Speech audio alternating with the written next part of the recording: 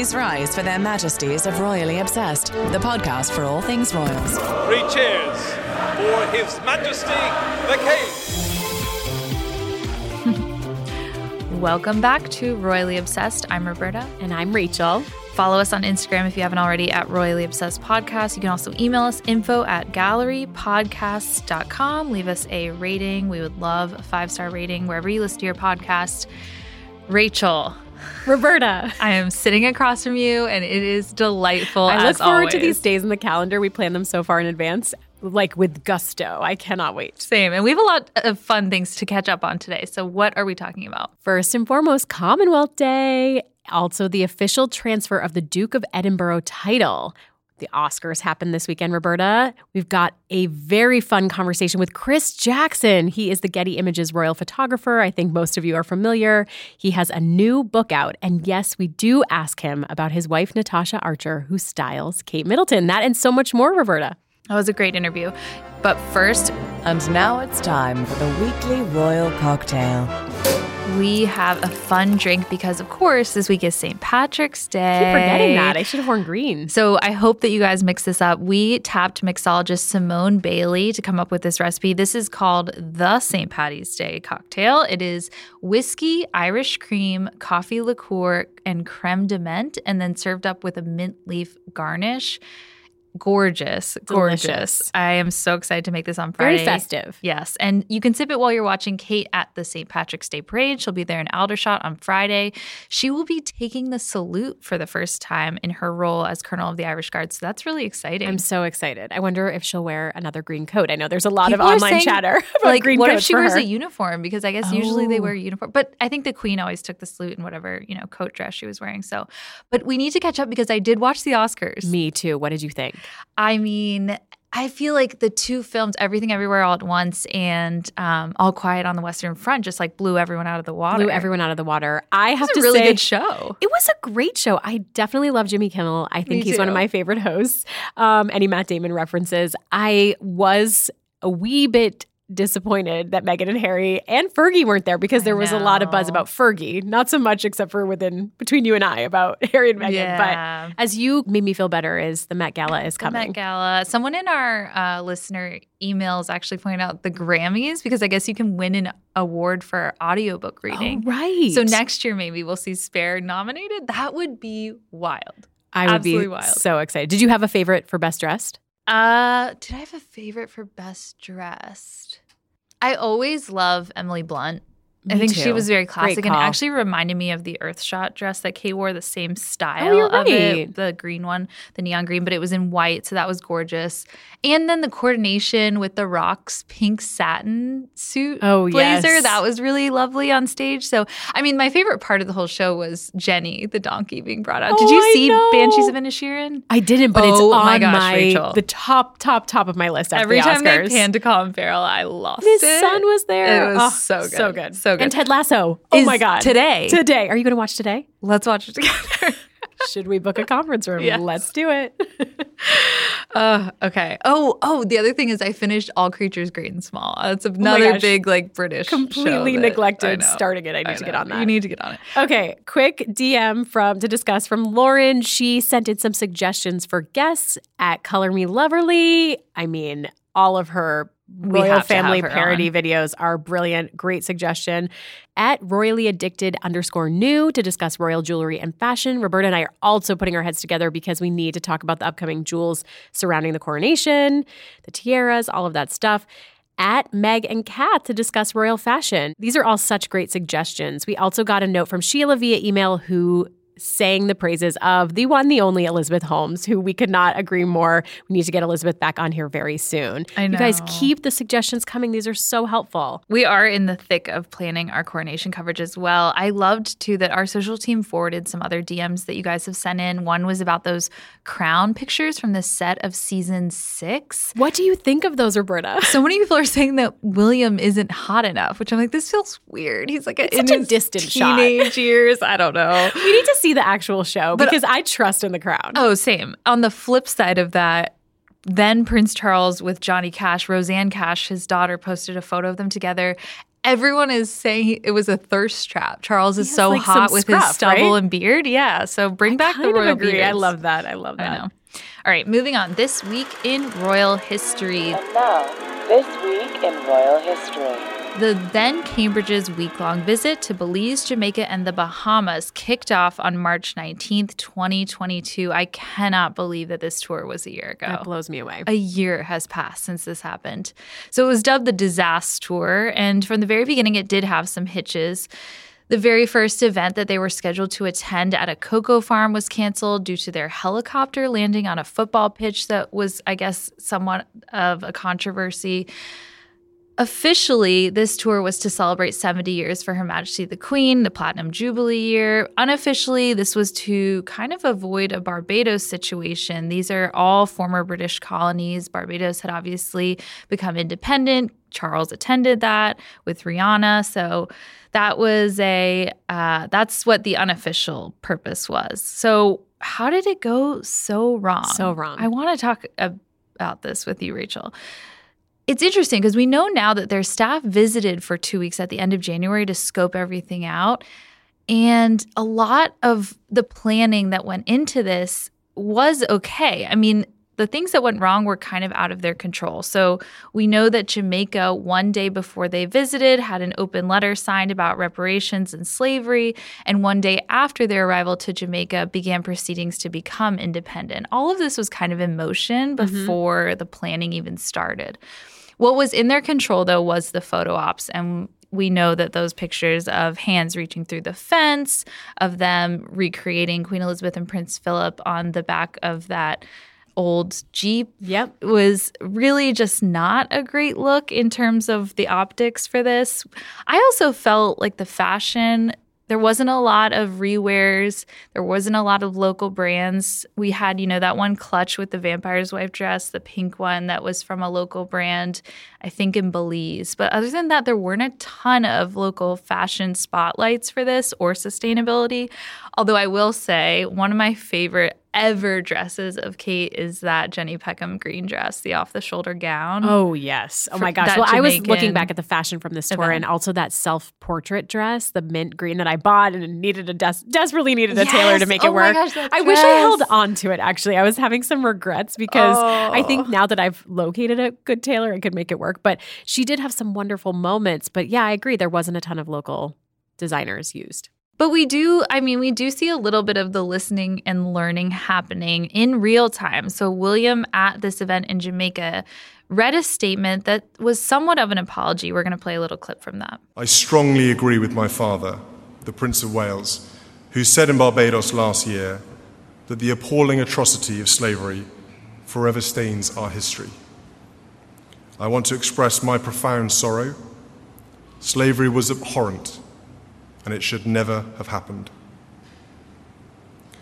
While the pain runs deep, Jamaica continues to forge its future with determination, courage, and fortitude. And we do have the statement they issued as soon as they basically got on the plane back to the UK. William and Catherine issued a statement that said, foreign tours are an opportunity to reflect. You learn so much. What is on the minds of prime ministers, the hopes and ambitions of school children, the day-to-day challenges faced by families and communities. I know this tour has brought into even sharper focus questions about the past and future. We saw them, attend an event for the Turkey and Syrian earthquake victims last week. And I don't know, Rachel. What are your thoughts on this 1 year anniversary? I guess I'm just looking at the future and how we've seen I always want to say the Cambridges, the Waleses evolve these public appearances. It's gone from listen and learn opportunities to impact days. They're rebranding that. And I think that they did take a lot home from this tour where they, and not just them, but their team contemplating the future and how they approach these types of things. It was definitely a fail and global fail. Everyone recognized that. And I think they recognized that too. And I think there were huge staff shakeups afterwards as well. We know, the ball breaker that Kate hired recently. There seems to be a lot of communications changes. Yeah, exactly. Honorable mention for this week in royal history.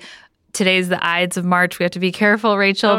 Close to this date is March 19th, which is actually the date of two royal separations. Princess Margaret and Lord Snowdon separated in 1976, and then Andrew and Fergie announced their separation in 1992 on that day. So beware the Ides of March.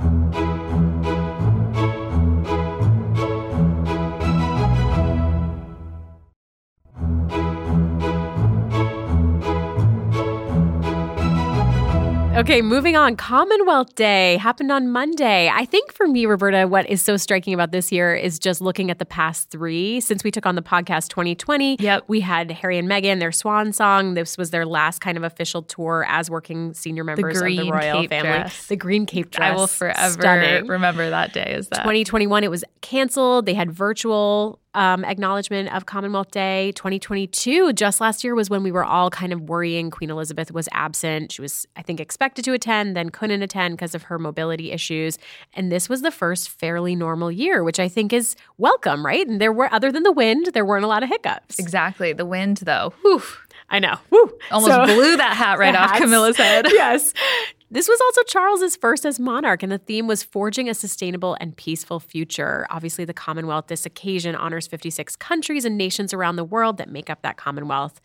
Kate's attire. I don't want to make this the headline, Roberta, but it's all I can think about. I apologize. I know that there's a lot more significance to this day, but I loved her peplum Erdem suit. Peplum is back, which is... I love peplum. There were peplum dresses on Oscar's red carpet, too.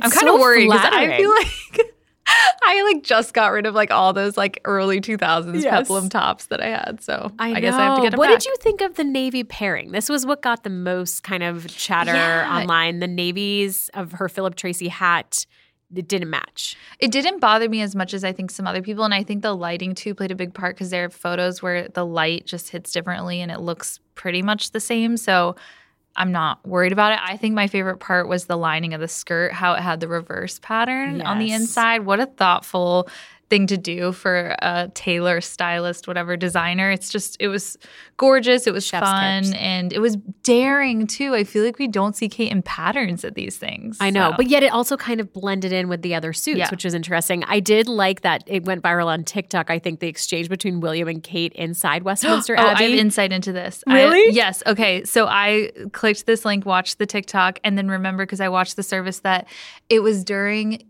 Yolanda Brown's performance. She's a saxophonist who actually just was knighted by King Charles, but she was playing Is This Love by Bob Marley and the Wailers, and it was so good. The little kids around her were floored. And then the camera pans to Kate and Will, and Kate is saying, it sounds like the saxophone is singing. I'm pretty sure she says something along those lines, or it sounds like she's singing with the saxophone. And William nods and he's smiling. He's well, really I love that he kind of has this look in order to see what she's saying or mouthing to him, that he has to kind of go beneath her hat. Do you see how he has to duck? And he's like, what are you saying? I just love that.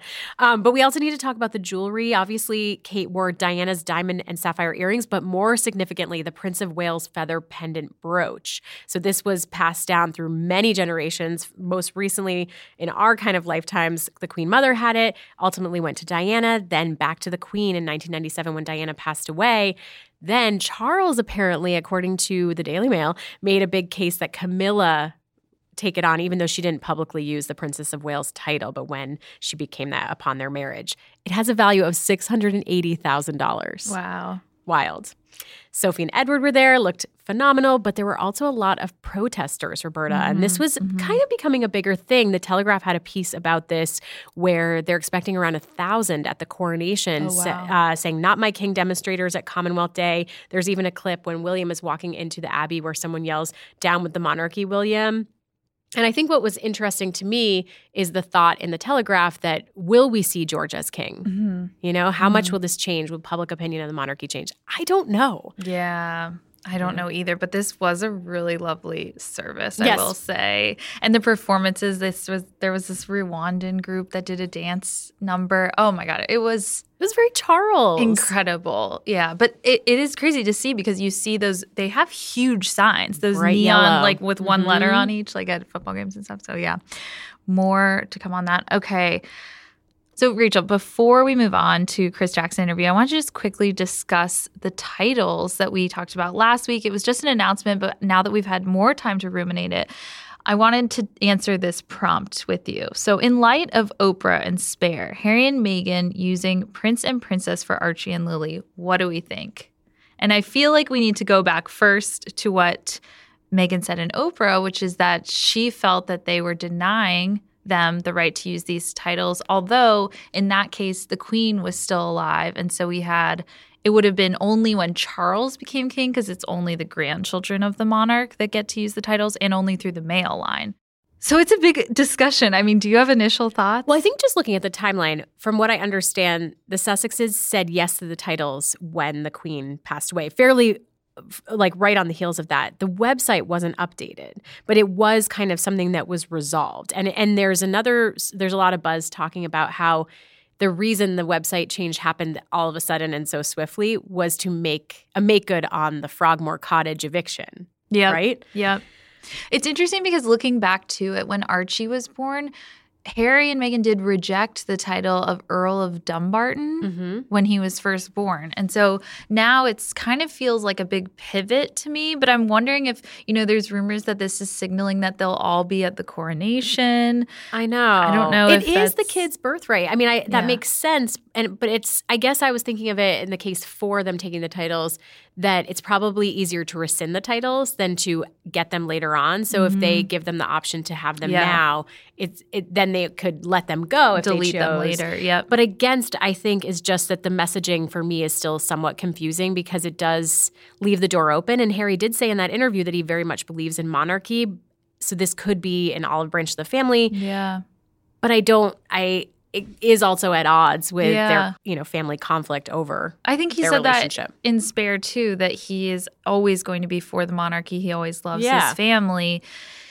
What's interesting is that Spare illuminated that their half in, half out model that they proposed when they were leaving the royal family was rejected. And so the titles could be seen as that this is a decision that they can make on their own terms, and that they're feeling like their independence is able to be enacted when they are making this choice for their kids. So it is interesting. Yeah. Send us your thoughts, guys, on I would this. love to hear your thoughts. I think I'll just leave it with this, though, is what I was feeling is Victoria Murphy in Town and Country had a great piece about the titles, and one of the quotes I liked, she said, "The Sussexes have been very critical of the institution of the monarchy, yet this is a move that many will see as a confusing choice to be further aligned with it than they need to be. It suggests a preoccupation with a hierarchy that they have on the face of it eschewed." It's a good point. Yeah, it's a great point, good and something to continue to think about.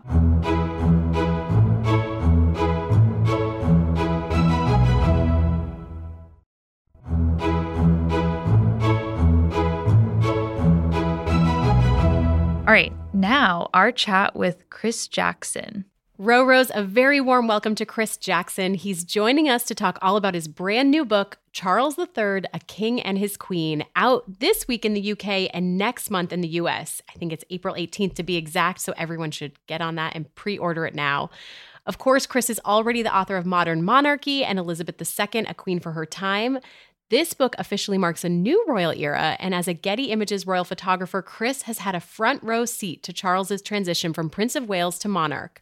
Welcome, Chris. We're so thrilled to have you back. Hello. Thank you for having me. It's a real pleasure to be back. It's always lovely to speak to you guys, so thank you. Well, speaking of that front row seat and the coronation coming up quickly, it's approaching very fast.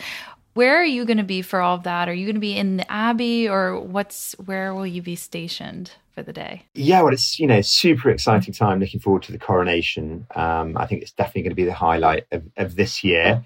With all these huge royal events, where the nation's eyes are, very much focused on this moment, I'm not 100% sure where I'm going to be on the day. It should sort of transpire nearer the time. And that's what generally happens with events like the Platinum Jubilee. And of course, the last sort of big royal event we all remember was the Queen's funeral and those poignant 10 days, which culminated in her funeral. So it's very much up in the air at the moment, but I'll be sure to let you know as soon as I know exactly what element I'm photographing. Yeah, we'd love to know. And what element of the day are you most looking forward to? Is there anything that you think will be the most photo worthy moment? Yeah, well, I mean, actually, so just going back to your previous a little bit as well, these big royal events, it is difficult to get around on the day. So one of the issues is for me as a photographer, sort of behind the scenes, I suppose, is getting around. There'll be huge crowds of members of the public. There'll be security, I'm sure, police will play a very active role in the day. And I think it's getting around. So often you only have the chance to capture one particular element. If you're lucky, you might get transported between two different positions, but it is tough to get, all of the elements of the day. So you very much have to pick your position. If you remember the wedding of the Duke and Duchess of Cambridge, as they were then, you pick your position. I was outside Westminster Abbey for that, but it's either that or the sort of kiss moment on the balcony. You can't be everywhere all at once, just due to the logistics of getting around with big crowds of people. But I think, there is going to be some key moments from the coronation. Of course, Westminster Abbey, I'm sure, is going to play a key role. The Crown, and then hopefully a balcony appearance at Buckingham Palace. But we'll have to wait and see. We know that so many of our listeners are heading over there for the coronation. They'll be in London. I wonder if you have any recommendations for where the best spot for them to stake out would be. Is there anywhere along the Mall, or where could they get the best view of what's your professional advice? Yeah. Well, I suppose it depends what you want to see. Of course, the Mall is always a fantastic place to be. I'll never forget those scenes at the Platinum Jubilee. I was on the QVM, the Queen Victoria Memorial, as I looked back and I just saw these huge crowds of people. That particular memory for me was that last afternoon when we saw the Queen in green with the rest of her family. And, it was a pretty emotional moment for her, I think, at that time, like looking out across the crowds, and it certainly blew me away. So that's probably a good spot to be, I would imagine. Again, I'm not exactly sure how it's all going to pan out, but I'm sure there'll be some kind of balcony appearance. So that would be a good spot to be in. Anywhere around sort of Westminster Abbey, I'm sure there'll be huge crowds of people lining the routes. So it's going to be, a period of huge celebration, I think, for everyone in the UK and hopefully around the world. We are so excited. We're heading over, which we're really excited this time. We missed the Jubilee, but we will be there. So we're taking notes as you're talking right now. So send us your tips and all that stuff all the way up to May 6th. Right. To talk about the book, you talk about in the introduction how vital it is in your role to capture the personality, not just the ceremony and formality when it comes to royalty. We wanted to ask you, in all your observations of Charles, what characteristics stand out the most? Like, is there something that the camera doesn't capture? You've spent so much time with him and Camilla. What stands out to you? Really good point and question, actually. And I think I've been lucky enough to photograph our new king and queen, huge amount over the last just under 20 years now. And, across all different facets of their life, from the formality that we know of the royal family, these very scripted formal events, to, them enjoying a little bit of downtime occasionally. Remember, they're working at an age where so many people have retired, and this couple are working at a very high rate. It's incredibly grueling, especially some of these royal visits they go on. So, they work incredibly hard. And some of those family moments, which are always enjoyable to capture, the sort of interactions between the family. Only recently I was at the Commonwealth Day service, Westminster Abbey, and it was fantastic to see all of the royal family out in force, of course, the new Duke and Duchess of Edinburgh, Countess of Wessex formerly. So, yeah, it's hugely exciting every opportunity I get to photograph King Charles and Queen Consort Camilla. I think one of the aspects of their personality which really stands out to me is their incredible ability to connect with people and put them at ease all around the world. I photographed them on so many different royal visits, domestic events, and they have this amazing ability to connect with people very quickly. Obviously, the royal family don't get a huge amount of time to talk to people at these kind of events, and so they have to form a kind of a bond in a moment very quickly. And I suppose having a great sense of humour, not taking yourself too seriously, smiling, all these things are things that really stand out for me when I photograph them. And the king, he's always seems to be on to me, on in the sense that he doesn't, you and I probably wake up and we've had a bad morning and we look a bit grumpy, but he has this incredible ability to turn up at every event and just be on it. And that is an amazing side of his character, which I really admire. because you have to remember, for some of the people he's meeting, it's that one moment in their life that they get to meet a member of the royal family, and so he needs to be on sort of top of his game. And you know, so that, I suppose, that sense of humour, that resilience, that work ethic, the Kings certainly picked up a huge amount from the late Queen Elizabeth, who famously had this incredible commitment to duty and a great sense of humour. And I think it's a symbiotic relationship.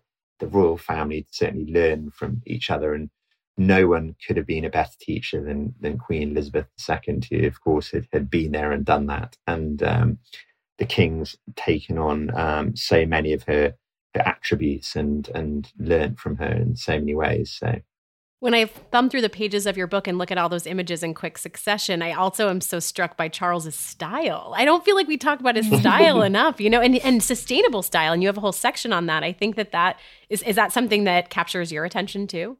Yeah, I mean, he's clearly got a unique style. And I think, I mean, like I mentioned in the book, it's the antithesis of fast fashion. You know, some of his suits you will see throughout the book, worn over many decades, shoes that have been repaired, worn for up to sort of 20 years, maybe even longer. And I think, you know, you can only admire him for that commitment to using and reusing, recycling. And I think he also has this incredible kind of sense of style. GQ sort of featured him on the front cover one year and noticed him as Man of the Year for his philanthropy. But he's, you know, on royal tours, he's got to be the only guy I see in sort of sweltering in 40-degree heat in a full suit and tie, but just still looking very cool, calm, and collected despite those challenging situations. And you know, I suppose the day job, being a member of the royal family, you have to wear a wide variety of different outfits, from state banquets to, you know, the garter ceremony, and many of these robes have centuries of tradition woven into their fabric. So it's, you know, clothes are an important part of what it means to be a member of the royal family. They're the first thing we see, the first impression we get. And, you know, that's why I had a chapter dedicated to that. And of course, the Queen as well, the Queen Consort, you know, she has her go-to designers, her hat designers, her clothes designers. And again, it is an important part of what we see. And she's got a great sense of style.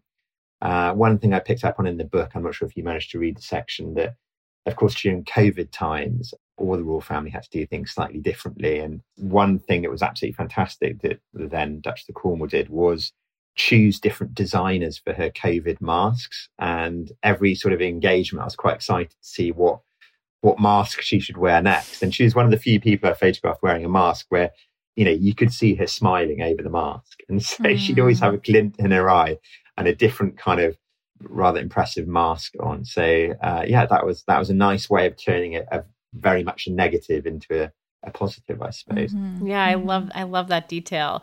You know, you've also been a part of some of the more personal shoots, like for example, Queen Camilla's 70th birthday portraits. Are you a fly on the wall, or do you get to interact with her? You know, she's absolutely one of my favorite people to photograph. She's got a great sense of humor, and I've really, really enjoyed photographing her for however long it's been, a long time now, traveling around the world. And again, just one thing that, you know, always stands out to me is sense of humor and a smile. And that just makes my job really enjoyable.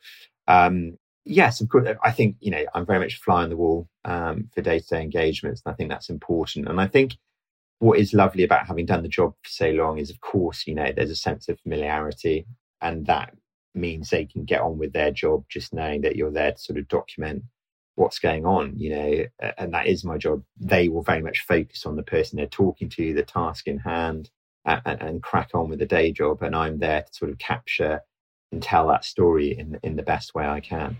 We were both also curious if you have a favorite image of the king from the book. Like the back cover alone, we always think of, you know, Charles's 70th birthday, also the James Bond premiere. And then there's the King's eject button in the Aston Martin, which I did not know about. And when I saw that in the book, I was really excited. Do you know, a few of those, I'm really pleased I could put some in some of those 70th birthday pictures with the king. You know, it's fantastic to shoot behind the scenes.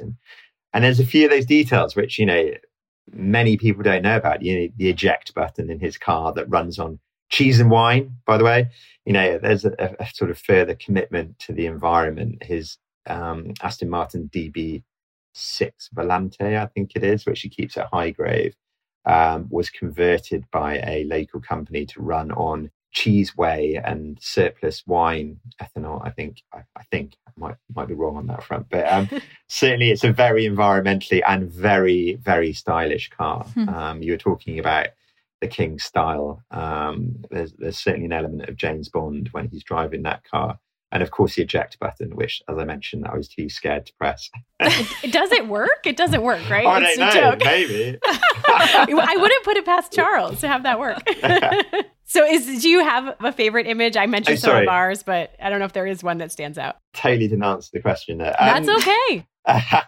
Sorry, I do that. I just go off a bit of a tangent. But what I was going to say is there's a few favourites here for sure. And I was actually really like that photo I took of him the other day in Windsor Great Park when he became a ranger of Windsor Great Park, a job that his father had held for so long. And, it's that kind of transition, which you often find with royal pictures, which is so poignant and gives it kind of an added depth, I suppose. But I like that picture because he's leaning up against a 600-year-old tree. He's a man who is happiest in that kind of environment.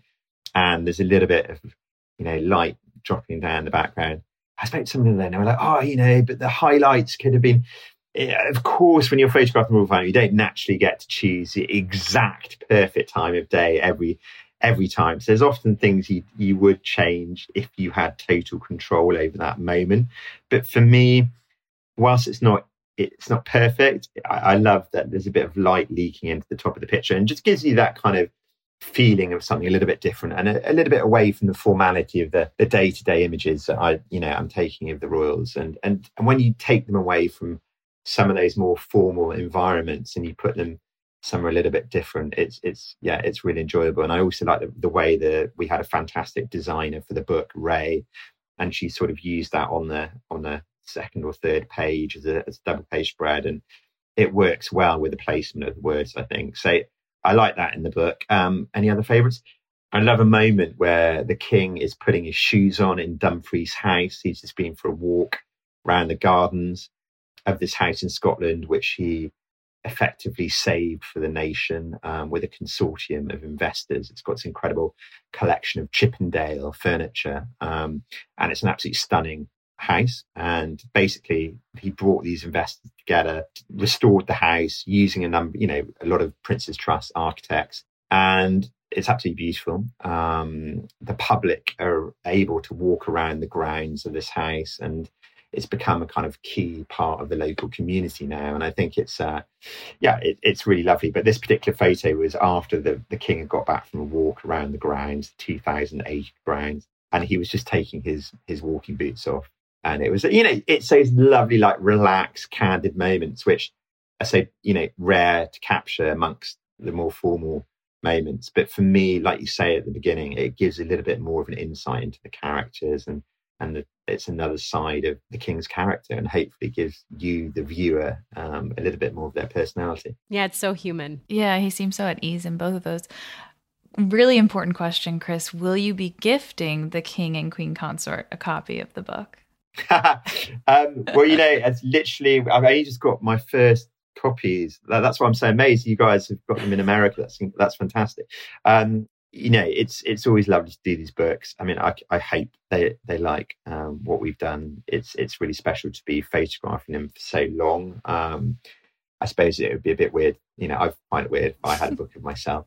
That would be odd. It would be hard to carry along with all your camera equipment too, I guess. Yeah, Can't exactly. Really just hand it to him. Well, hopefully, there's so many memories from the years. There's been some incredible places we've been lucky enough to go to, like the Galapagos Islands and Pakistan, and some family moments, and so hopefully, something like this does bring back some nice memories of past what is work for them, essentially. Yeah. Well, switching gears for just 1 second, because I want to flash back the Caribbean tour, the then Duke and Duchess of Cambridge. It was almost exactly a year ago. And there's this amazing photo you took of, wow. Yeah, a year. I know. It's crazy. Time flies. Of the then Duchess of Cambridge eating a conch pistol. And this was in the Bahamas. What was her reaction to this? Can you set the scene for us? Wow, that was a year ago. That was a great tour, actually. Whistler Stop, lots of incredible colour. I think we kicked it off with a Garifuni festival in Belize on the beach, which was fantastic. Some dancing, really getting immersed in the local culture. And this was on the last day in Abaco Island. And of course, as a member of the royal family. Look at your memory. That's amazing. Wow, we're impressed. No, I remember you it's so incredible. These places you go to, they really stick in your mind. And, stunning Caribbean island. And they'd been particularly hardly hit by Hurricane Dominica, I think it was. Dorian, maybe? Dorian. I can't remember the exact name of the hurricane, but I was blown away when I arrived on the island by the flattened trees. You could see the power of this hurricane. And, the local residents had really been devastated. The houses were flattened or just blown away.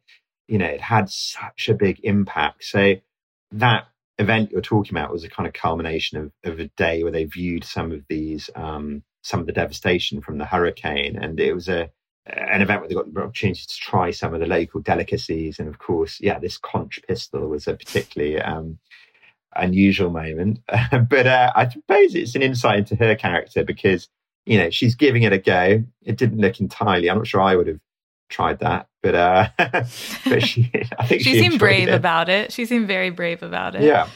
And William's reaction was funny too. I think he was like, I can't believe you're just going for it, but that's great. Yeah, that was a nice moment, actually. I think they sort of burst into laughter, either after or before. I can't remember, but it was a nice moment with both of them together. Yeah. And Chris, talking about travel, we know you were in the U.S. recently for Earthshot in Boston, but you were also here to cover Harry's polo match last summer that raised money for Centabale. Are you in the U.S. a ton more and more to cover the Sussex's work, or no? I think, it was so lovely coming to the US for Earthshot in Boston.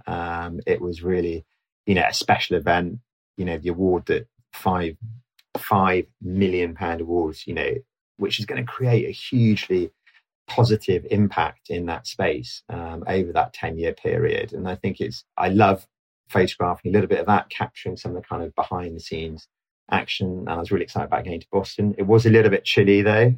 Yes, I didn't pack the right we were clothes. There too. It was very cold and rainy. There was one particular engagement which was down at on a by pier. the water. I think it yeah. I literally felt like my head was about to drop off. I mean, I don't have much insulation on top of my head. And it was, I thought I was about to kind of pass out. It was so cold. Kate and William handled that well, though, the cold. Yeah, I felt like no glimpse of them being in discomfort.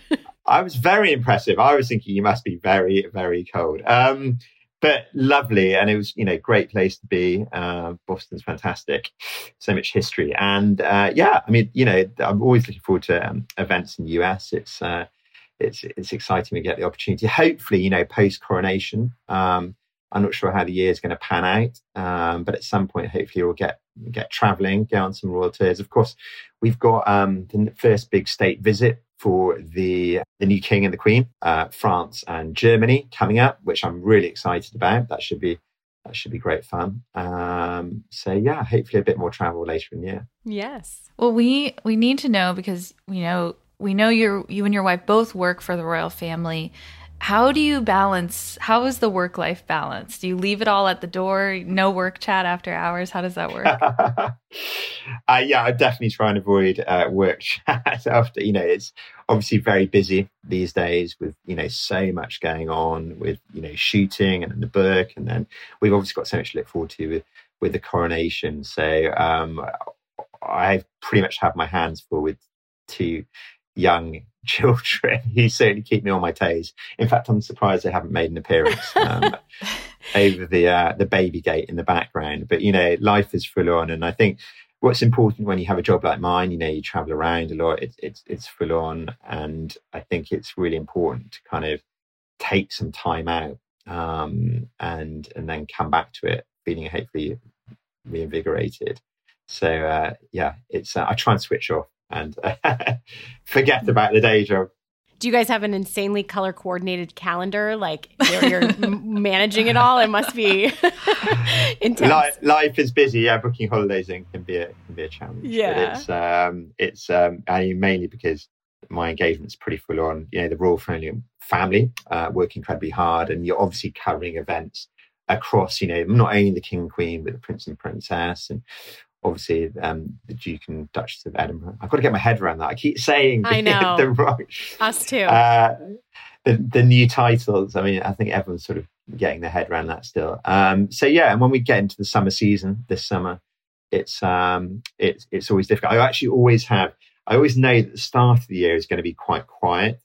You know, start of the year, January, and I do quite a lot of running, and I'm thinking, I'm doing a marathon later on in the year, and I get into my marathon training, and then you hit the kind of full-on busy period, and then it just becomes totally impossible. So I'm sure it's the same with you guys. It gets busier, and then it only ramps up towards the summer when you have Ascot and Garter and all the different events that you have throughout the summer. And I think often people forget that as a photographer, you know, a lot of these events, you actually have to be there hours in advance, you know, make sure you're in the right place and you've got the right equipment and stuff.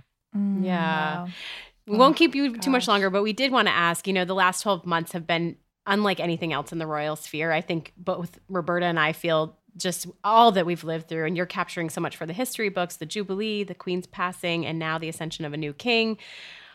As the royals documentarian, what, so to speak, we're calling you that, what reflections do you have as you watch this family navigate so much monumental change? Yeah, it's, oh my gosh, it's been like a 2-year period of obviously post-COVID. We had that, you know, affected everyone. And then, the royals certainly had to learn to do things in a different way. And of course, the Platinum Jubilee, you know, a year of so many incredible highs. And then, of course, the passing of Queen Elizabeth, you know, incredible lows as well. And at the same time, it's such a poignant and important part of history to document. So for someone like myself, you know, I will never forget the moment I saw the Union flag lowered on from the bridge above the Round Tower in Windsor Castle, and this incredible rainbow developed over it. And I just looked around myself, and it was, you know, we all had the message that the Queen had passed away, and it was just the most surreal moment. And of course, following on from that, all the kind of historical moments running into the Queen's funeral. And it was incredibly, you know, surreal, I suppose is the only word. I'm often trying to look for words to describe those 10 days. And I think surreal, poignant, I just can't, you know, I've overused them, but I can't think of any other ways to describe that period. You know, to be documenting all that with someone you photographed a huge amount throughout her life. It was, it was weird, but it wasn't a very important time. And then we've sort of moved forward to, again, our new king and queen consort running into the coronation. So it is a period of seismic change for the royal family. And I think it's exciting to be documenting these moments. Of course, I feel like it's so important to be capturing some of these pictures that maybe will be looked back on in sort of 10 or maybe even 100 years' time, which is a unique thing about photographing the royal family. You're creating a historical archive, effectively. So yeah, and I think, you know, tying in with this book, for me, it's I often look back at some of the incredible sort of royal photographers whose images I've looked at over the past. There was a chap at Getty called Tim Graham, and he took an amazing archive of images of the royal family, and of course Snowdon. And you look back at some of these people, and you know, you're just trying to create a sort of small element of what they've done, but you feel sort of pressure to do that. So it's exciting, but there's lots of incredible photographers to look at and sort of gain inspiration from. So yeah, that's what I just try and do. I know. I wonder what people 100 years from now will think of those shots of Louis on the watching that concert, Prince Louis, all those things, all those moments they'll look back on. Well, it's so weird, you know, when we have a big event like the Jubilee, often I go into the Getty archive and I look back at historical photos from similar events, and you think, gosh, you know, this is going to be someone else looking at the pictures that I took over that period in years to come, which is it's weird, but it's also exciting because it's so unique about this type of photography. It's really incredible. Well, I hope we have a Prince Louis moment at the coronation. Okay, final question. Yeah, it would be great. Final question, Chris. Any more advice for how to best enjoy the coronation do you have for our listeners? That's a good question. I think, again, not knowing the exact choreography of the few days, but I think there's going to be some big lunches going on. There's the big lunch over the coronation. I think get involved in, if you can, make some friends, get involved in the street party. I certainly know my street have been talking about that on the WhatsApp group. So they're in the planning stages. And I think hopefully, that means there's going to be a really kind of lovely period of national celebration. It's so nice when everyone comes together to celebrate these moments. But of course, it would also be very exciting to be in the midst of the action on the Mall, with the crowds. That would definitely be a buzz. I'm sure there'll be a flyover or two. And, fingers crossed we'll have some great weather. Historically, we've been blessed in the past generally with these big royal moments. And they call in a favor. Exactly. So just awesome. Make the most of it. And I'm sure London will be absolutely buzzing. And hopefully the country. Well, we hope you can, maybe after you're done with the day's photography, can go enjoy your own neighborhood street party. Thank you so much for joining us, Chris. This was lovely to talk to you again. Hey, thank you so much. Thanks for having me. I really appreciate it.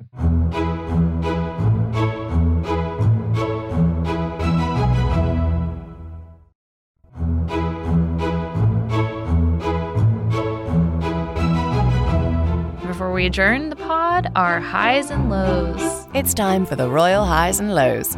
My low this week, another day, another lawsuit. Prince Harry's lawsuit against the Mirror Group will go to trial in May over phone hacking. And Harry's lawyer, David Sherburn, actually says that Harry might be the only witness to be called to take the witness stand. So we will have to wait till May to see if that happens. My low has to do with an announcement that Kate would be at the Commonwealth reception, but then sudden absence. It was a misreported fact that she would attend, and she would in fact not attend. And the reason that was sort of wagered by some people on Twitter was that it was a childcare issue. But I have to say it was a little bit of a head scratcher, of course, after Spare. Could it be that Kate was overshadowing Charles? Does that decision get made really swiftly, or was it childcare? I don't know. Just on my radar. I think you could be right. I also think she's never attended those Commonwealth receptions in the past, I guess, is what I read. So, all right, my high this week is just that the Duke of Edinburgh title went to Prince Edward on his birthday. What a lovely birthday gift. This was huge. I'm so happy for him, even though it will revert back to the crown after he passes. I think this is really exciting and something that I was really hoping for. It was promised by Queen Elizabeth and Prince Philip on his wedding day, and we finally are seeing that best birthday gift. And also for Sophie, the Duchess of Edinburgh. I love it. Huge. A new Duchess. Okay, my high. The TIG might be relaunching. What? Also, you kind of heard it here first, right? When Micah came on years and years ago. Definitely heard it here first. But there has been documents filed with the U.S. Patent and Trademark Office last month, and that it talks about how the focus of the site, commentary in the field of travel, but also it retains the rights to talk about recipes, travel, relationships, fashion, style, interior design, lifestyle, the arts, culture, design. So much. I'm repeating myself. But anyways, I just hope that we get some intel, if it does happen, on where Meghan got those really great leather pants for date night, because I cannot stop thinking about them. Well, I thought about the TIG this week because on Archewell's website, it posted that she wrote a recipe, a lemon olive oil cake recipe for Jose Andres' cookbook that's coming out. And it's posted to the Archewell site. It's included in his cookbook for World Central Kitchen. That's so the TIG. That's where I feel like the charity and goop kind of cross-pollinate. And that's the TIG. To TIG or not to TIG. To TIG or not to TIG. Just a reminder before we close, please leave us a royal rating. Remember to subscribe so you never miss an episode. Follow us on Instagram at Royally Obsessed Podcast and send us an email, info@gallerypodcast.com. Till next week, God save the pod. Her Majesties of Royally Obsessed have retired for this episode. God save the pod. And if you fancy the podcast, give Royally Obsessed the royal rating of 5 stars on Apple Podcasts. Follow us on Instagram at Royally Obsessed Podcast and join our Facebook group, Royally Obsessed. Royally Obsessed is a Gallery Podcast production.